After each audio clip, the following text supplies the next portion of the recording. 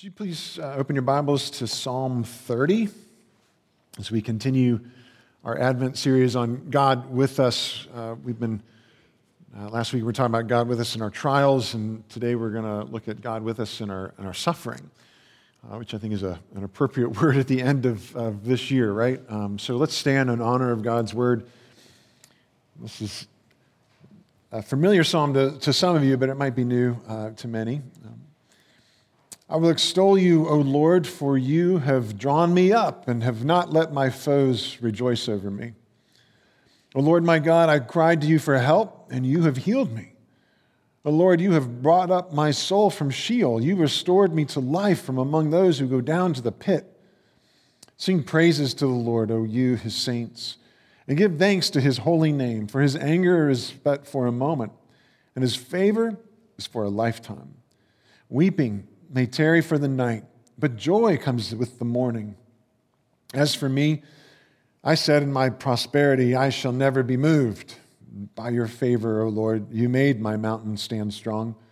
You hid your face, I was dismayed. To you, O Lord, I cry, and to the Lord I plead for mercy.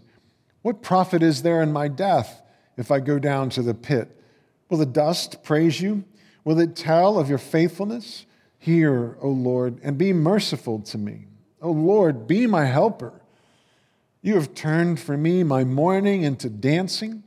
You have loosed my sackcloth and clothed me with gladness, that my glory may sing your praise and not be silent. O Lord my God, I will give thanks to you forever. Let's pray. Father, thank you for what is revealed in your word that tells us the truth about your goodness and even acknowledges plainly and honestly our struggle. Lord, please help us to see more of Jesus who is with us in our suffering. In his name we pray. Amen.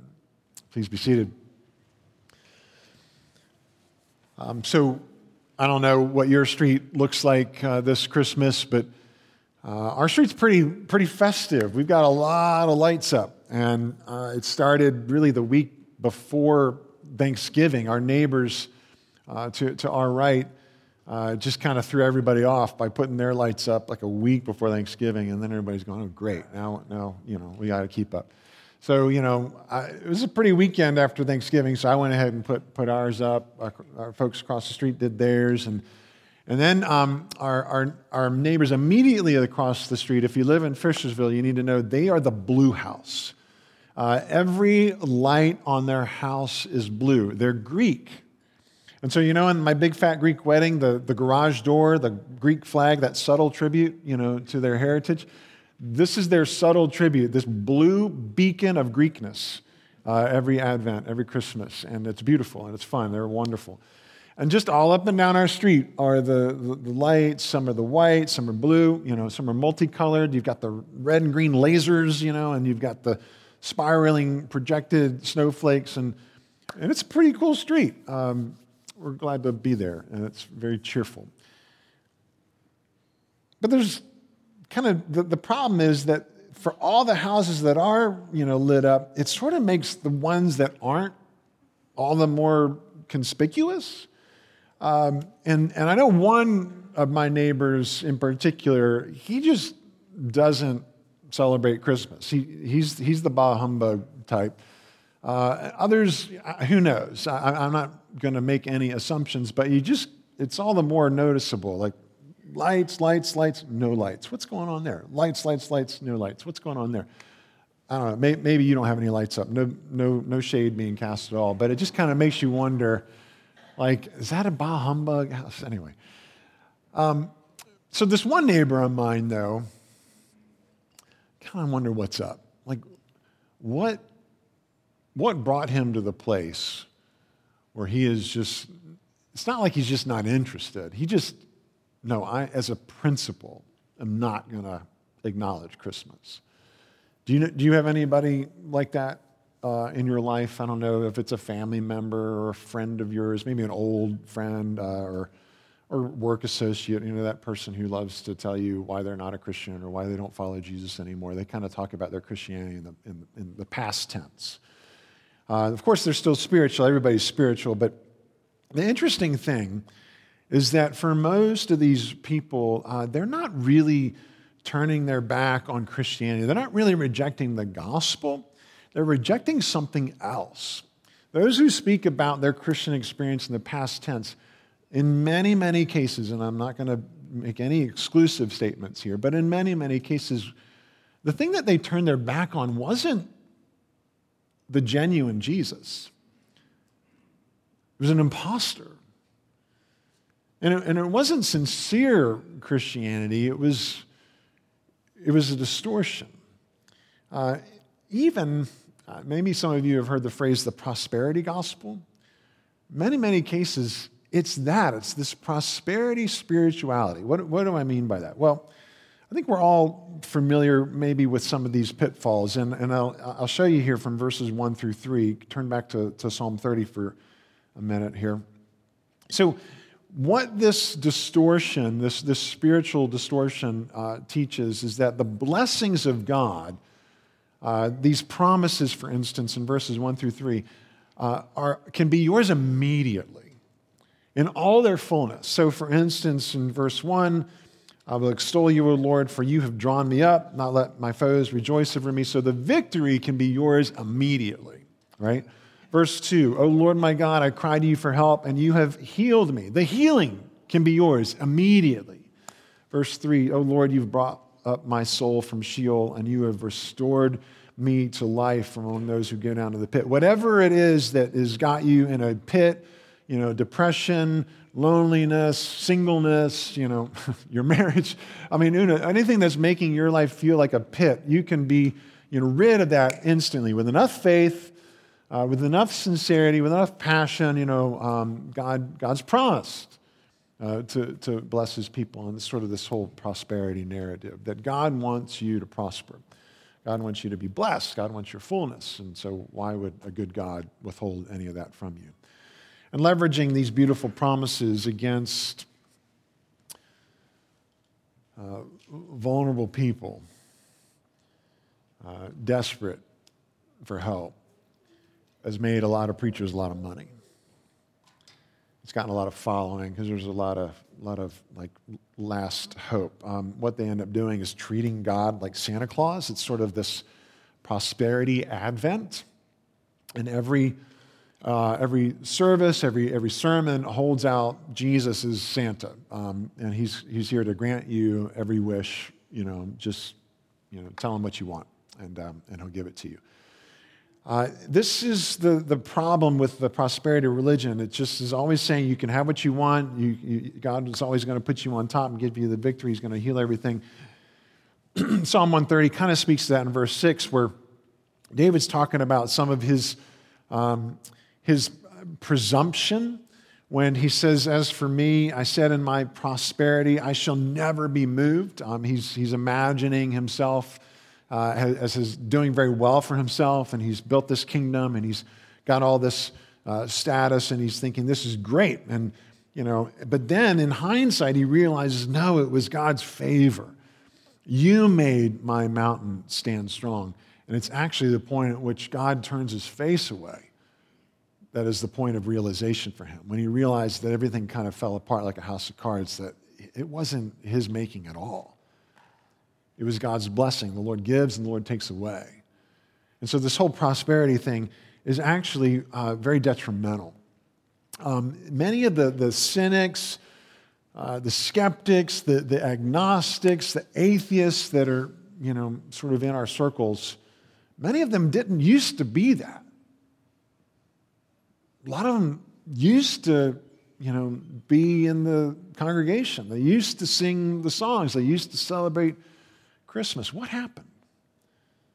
Why don't they believe in Jesus anymore? Why don't they follow him anymore? Was it because they have some, professor in college that just absolutely dismantled her faith, totally had every intellectual argument figured out that would expose Christianity for the sham that it is? Is that what happened?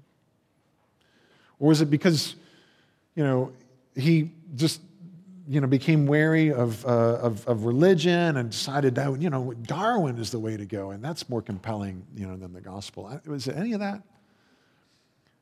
I'm going to make an estimate here, and it's just based on kind of years of conversations, and not just for myself, but other pastors and other folks who have been doing this. The more and more we talk to people, it's like 9 out of 10, maybe 99 out of 100 times that somebody turns their back on Jesus, walks away, just says no. It really doesn't have anything to do with some intellectual argument that debunks what people have been believing for thousands of years. It doesn't have anything to do with Darwin. You know what it has to do with? Do you know why people turn their back on Jesus? Because of pain.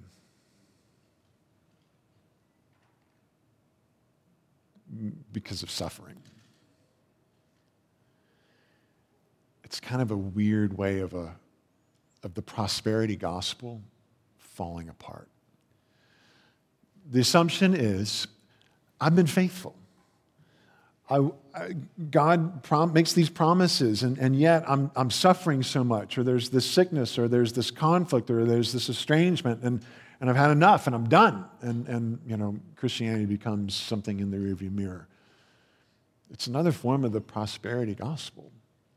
Yeah, it may not have all the flashy, hair and the television stuff and all of the crazy, miracles and all that, but it's still an empty presumption that God exists to bless me. And when he doesn't come through, I'm done. So most of the time when people get hurt, this is what's going on in their lives. And we may think that, we're a little too sophisticated to fall for that kind of shallow spirituality, the prosperity gospel, but what amount of suffering would it take for you to turn away? What amount of suffering would it take for us to say no? How vulnerable, really, are we to this prosperity spirituality? Well, there's that Advent, the prosperity Advent, and then there's Advent for the rest of us that are more realistic, that look at the rest of Psalm 130 and go, oh, okay, verse 8 validates our struggle. It affirms the fact that to you, O Lord, I cry, right? That's frequently our experience of being in a place where we plead for mercy. Who does that? Somebody who's suffering. Verse 9, asking the Lord, what profit is there in my death if I go down to the pit? Lord, you got to intervene here. Please help. In verse 10, we hear, O Lord, be merciful to me. O Lord, be my helper. Nobody needs a helper who is prospering. The one who needs God to help is the one who is suffering. And of course, this familiar verse 5 that says, weeping may tarry or last for the night. Like that is our experience. But joy comes with the morning. And we're going to talk about the morning. But I just want to affirm that this is the Advent for the rest of us. This is the Advent for those who are waiting for the morning. We're waiting for more joy. We're waiting for more power. We're waiting for more presence. And we know and we sing and we profess that God's coming again. Jesus is going to return. He's going to make all things new. And in the meantime, we're living in the in-between. In the meantime, we're very familiar with brokenness, pain, suffering. Let's not kid ourselves. The morning is still a ways off. It may seem kind of pinkish on that dark horizon, maybe even getting orange, but we're not there yet. And so suffering is still the case. God's with us, though. We were talking last week about trials. Trials are things that, we've got to endure. And we wonder, when we're in a trial, how's this going to turn out? Am I going to be okay when we're going through something difficult? When the answer turns out to be yes, we give thanks to God and we praise Him and we feel relief. But suffering's different from a trial. Yeah, we suffer in our trials, but they're distinguishable. Because suffering ultimately is what happens when the trials get the best of us. Is this trial going to work out? Is everything going to be okay? No. No, it's not. There's going to be loss. There won't be healing. There won't be reconciliation. That's what suffering is. What do we do with that loss? What do we say to God in our suffering? Now, obviously, we've talked about plenty of people who say no to God in their suffering. I don't need this. I don't want that God. I don't want that religion.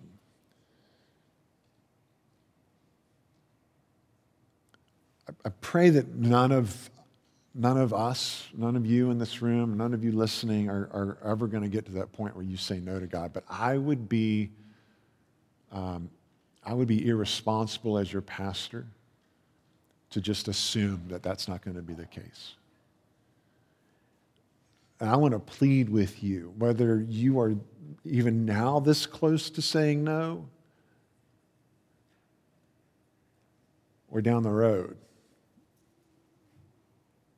when you get that close. At the end of the day, what good is no? What will you gain to walk away? Is it just spite? God, you owe me better, and so I'm just going to walk away. At the end of the day, you're still suffering. And now you're suffering without the God who promises to be with us. Ultimately, the real question is not what are we going to say to God in our suffering, but what does God say to us when we're suffering?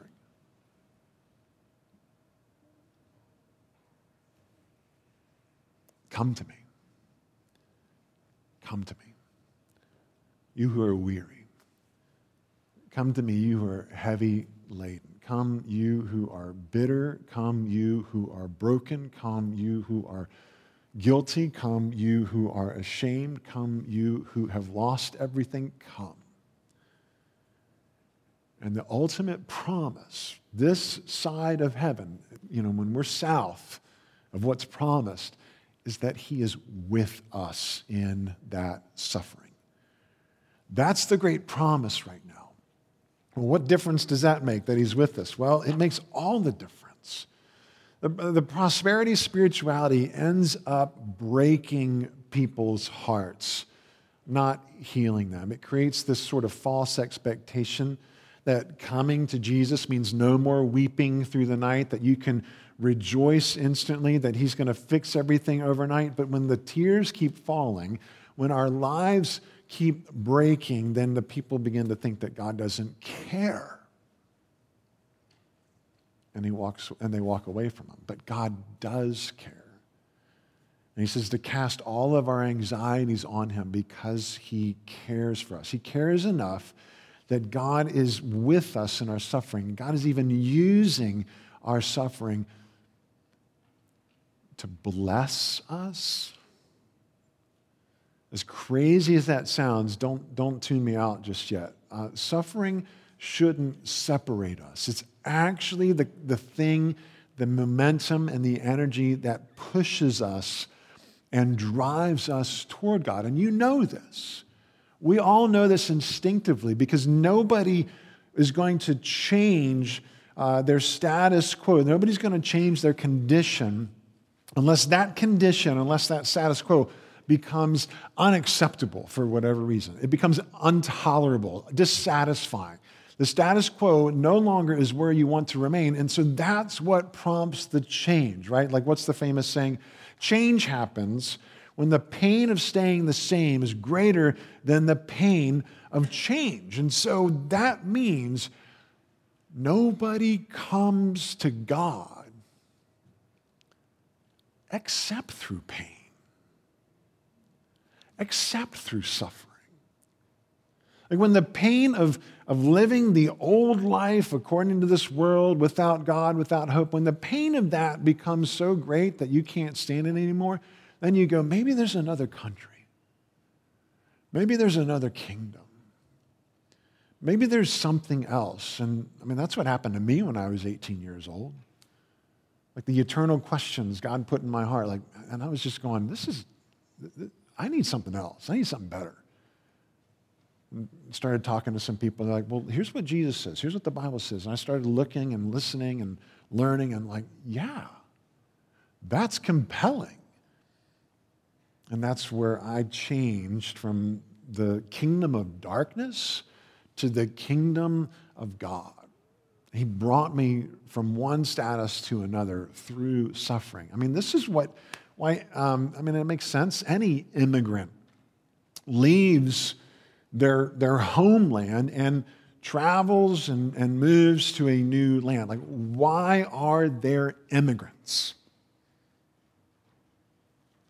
Immigrants exist because they leave their homeland through the pain of poverty or the pain of persecution or the pain of oppression or, anything. The status quo becomes unbearable. So much so that the pain of transition and the pain of uprooting and the pain of being a stranger in a foreign land becomes appealing compared to the pain of staying the same. So many of you have been to New York. Many of you have seen the Statue of Liberty. You know just how impressive and beautiful that monument in the Hudson Bay is. That so many immigrants passed by on their way through Ellis Island and then into our country. And maybe you've done the genealogy work, or somebody's done it, and they've leafed through all of those ledgers on Ellis Island. We're familiar with the statue. 151 feet tall from the top of that torch to her 25 feet long feet. But what we don't know, what maybe we haven't realized, is that as tall as she is, it's an optical illusion. Because the statue is only 151 feet tall, the monument and the base is equally as tall. There's 151 feet of stone underneath those feet, creating this illusion that she actually stands 300 feet above the bay. It's beautiful, it's impressive, and it's architectural genius. But that podium, that platform, isn't just there to create an impressive optical illusion. It's there to tell us why the statue's there in the first place. Because there's a plaque on that podium. It's a poem by a woman named Emma Lazarus that she wrote in 1883 called The New Colossus. And she compares the Statue of Liberty, the new Colossus, to the old Colossus, the Colossus of Rhodes, who used to straddle this ancient harbor, this impressive statue and monument to the power of that nation. But Emma Lazarus says that this new Colossus is different. She writes, not like the brazen giant of Greek fame with conquering limbs astride from land to land. Here, at our sea-washed sunset gate shall stand a mighty woman with a torch whose flame is the imprisoned lightning, and her name, Mother of Exiles. We call her the Statue of Liberty. She's the mother of exiles. And from her beacon hand glows worldwide welcome. And her mild eyes command the air-bridged harbor that twin cities frame. Keep, ancient lands, your storied pomp, she cries with silent lips. And here's the familiar words. Give me your tired, your poor, your huddled masses yearning to breathe free, the wretched refuse of your teeming shore. Send these, the homeless, tempest-tossed to me. I lift my lamp beside the golden door. People have been coming through that harbor to escape tyranny and poverty and pain. It's actually suffering that prompted that change. Suffering led them to become immigrants, and that is how people get into God's country too. Suffering and pain leads us to turn from what used to bring us comfort, used to feel familiar, used to feel like home, until we wanted what God offered us. This means that everybody in the kingdom of God is an immigrant. All of us who belong to Jesus are immigrants. All of us who belong to Jesus are adopted.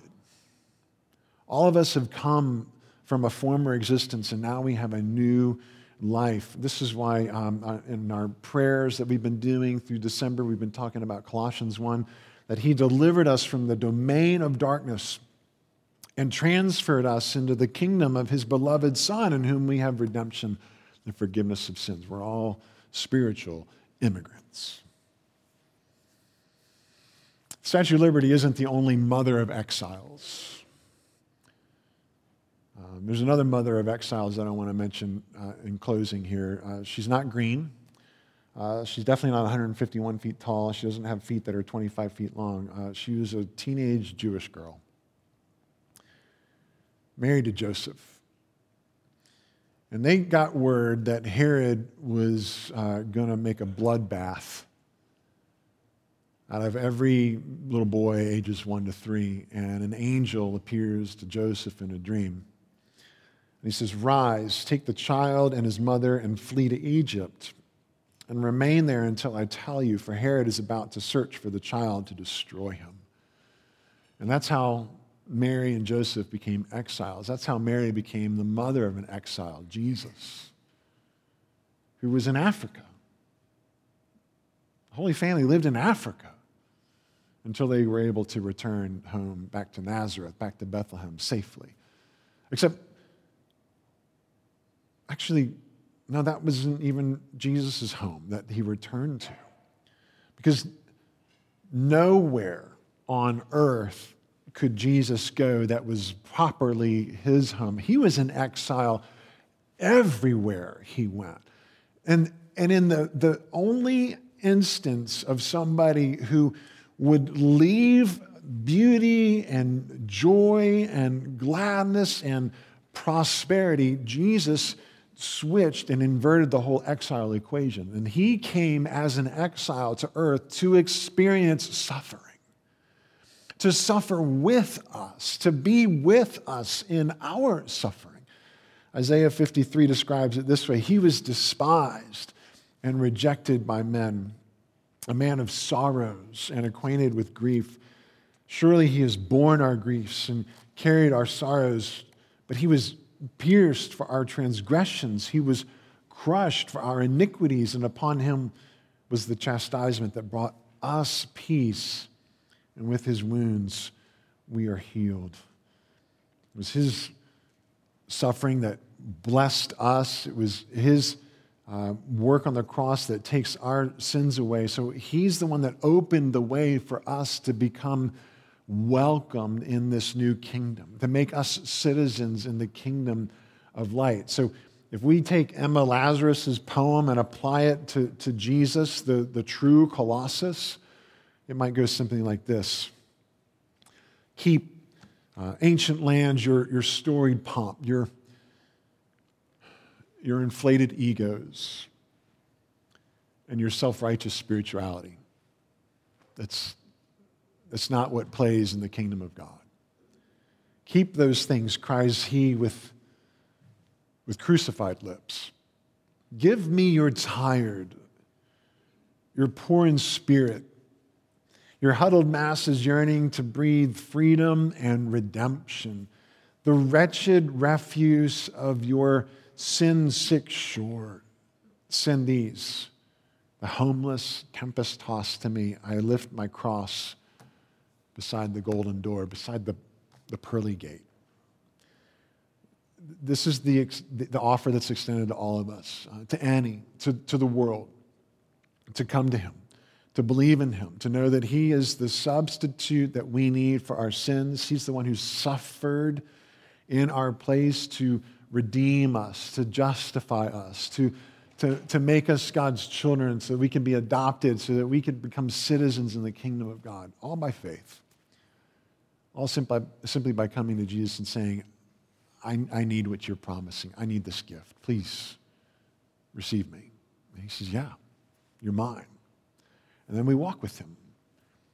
And we walk with him still through the darkness with, toward the morning, toward the joy that's being promised. But we're in this in-between. We get in on some of those blessings now as we experience new creation and new life, but they're still off in the distance. So we get this new normal, this new status quo that we receive by faith. And so what that tells us is that the prosperity spirituality isn't all wrong. Listen very carefully. The prosperity spirituality is 100% correct when it comes to the promises of God. I'm not talking about, the new Lexus and the Learjet. No, the promises of God. Blessing, healing, love, joy, victory. Those are all biblical promises. You know where the prosperity spirituality messes up bad? It's not with the promises, it's the timetable. It insists that you can have it immediately, but we're in this in-between time, the now and the not yet. Like it would be a mistake, right, for us to think, oh, the COVID vaccine, it's going to come online, and then all of our COVID troubles are going to be gone like that. No. It's going to take some time. It's going to be kind of this in-between. That's where we're at right now, the in-between. But there's a day coming, and Psalm 130 ends with this promise that God is turning for me my mourning into dancing. You have loosed my sackcloth and clothed me with gladness, that my glory may sing your praise and not be silent, O Lord my God. I will give thanks to you forever. This picture of forever, of thanksgiving, of dancing, of joy, right? Like, can you imagine all that dancing? Some of you, it's been a while since you've danced, decades maybe. Can you imagine the new creation, the new heaven and the earth as an eternal dance party? Some of you are like, yeah, I love that. That sounds awesome. Others of you are like, I don't know. But you do know, because I watch you when you sing, and even you're kind of going like this. It's dancing, it's sort of, but we're gonna get our groove on for eternity, because the joy is going to be that unspeakable. And what is this language of he's loosed my sackcloth and you will clothe me with gladness? You know that sackcloth is for mourning. Sackcloth is for deep pain, torment of soul, guilt, grief, all that. Sackcloth is for repentance. There's a day coming where there will be no more mourning, no more repenting, because there will be no more sin, no more struggle, no more suffering. And he will clothe you in gladness. What will it feel like to wear gladness as a garment? To put on a garment of gladness. That's what's coming. That's what we're waiting for. Advent for the rest of us isn't free from suffering, but it promises that. And in the meantime, it gives us Jesus, who came and he suffered with us. He proved that he has the victory over suffering through his resurrection. That's what gives us certainty that day is coming. Mike Kelly was doing the Advent discipleship class a couple of weeks ago, and he was sharing this quote, that hope is commonly used in our culture to mean a wish, like its strength is the strength of a person's desire. Sounds a lot like that whole prosperity spirituality. If you believe enough, if you desire enough, it will be yours. That's that false hope. But in the Bible, hope is the confident expectation of what God has promised, and its strength is his faithfulness. The one who promises that he will wipe away every tear from their eyes, and death shall be no more, and neither shall there be mourning, nor crying, nor pain anymore, for the former things have passed away. Let me pray. Lord, we are familiar with suffering, but so are you. And that is our hope, that we pray to a God who is not aloof, he's not distant, but we pray to one who came and suffered with us, who was in exile with us, so that we might become citizens, so that we might become sons and daughters, that we might know your love in the midst of the darkness, that we might truly know the hope of joy in the morning. Lord, in the meantime, please help us experience more and more of your kingdom as we wait for its fullness, as we hold on to hope, and as we bid others to hold on with us, to wait for the Lord, to be strong and take heart and to wait. In Jesus' name we pray. Amen.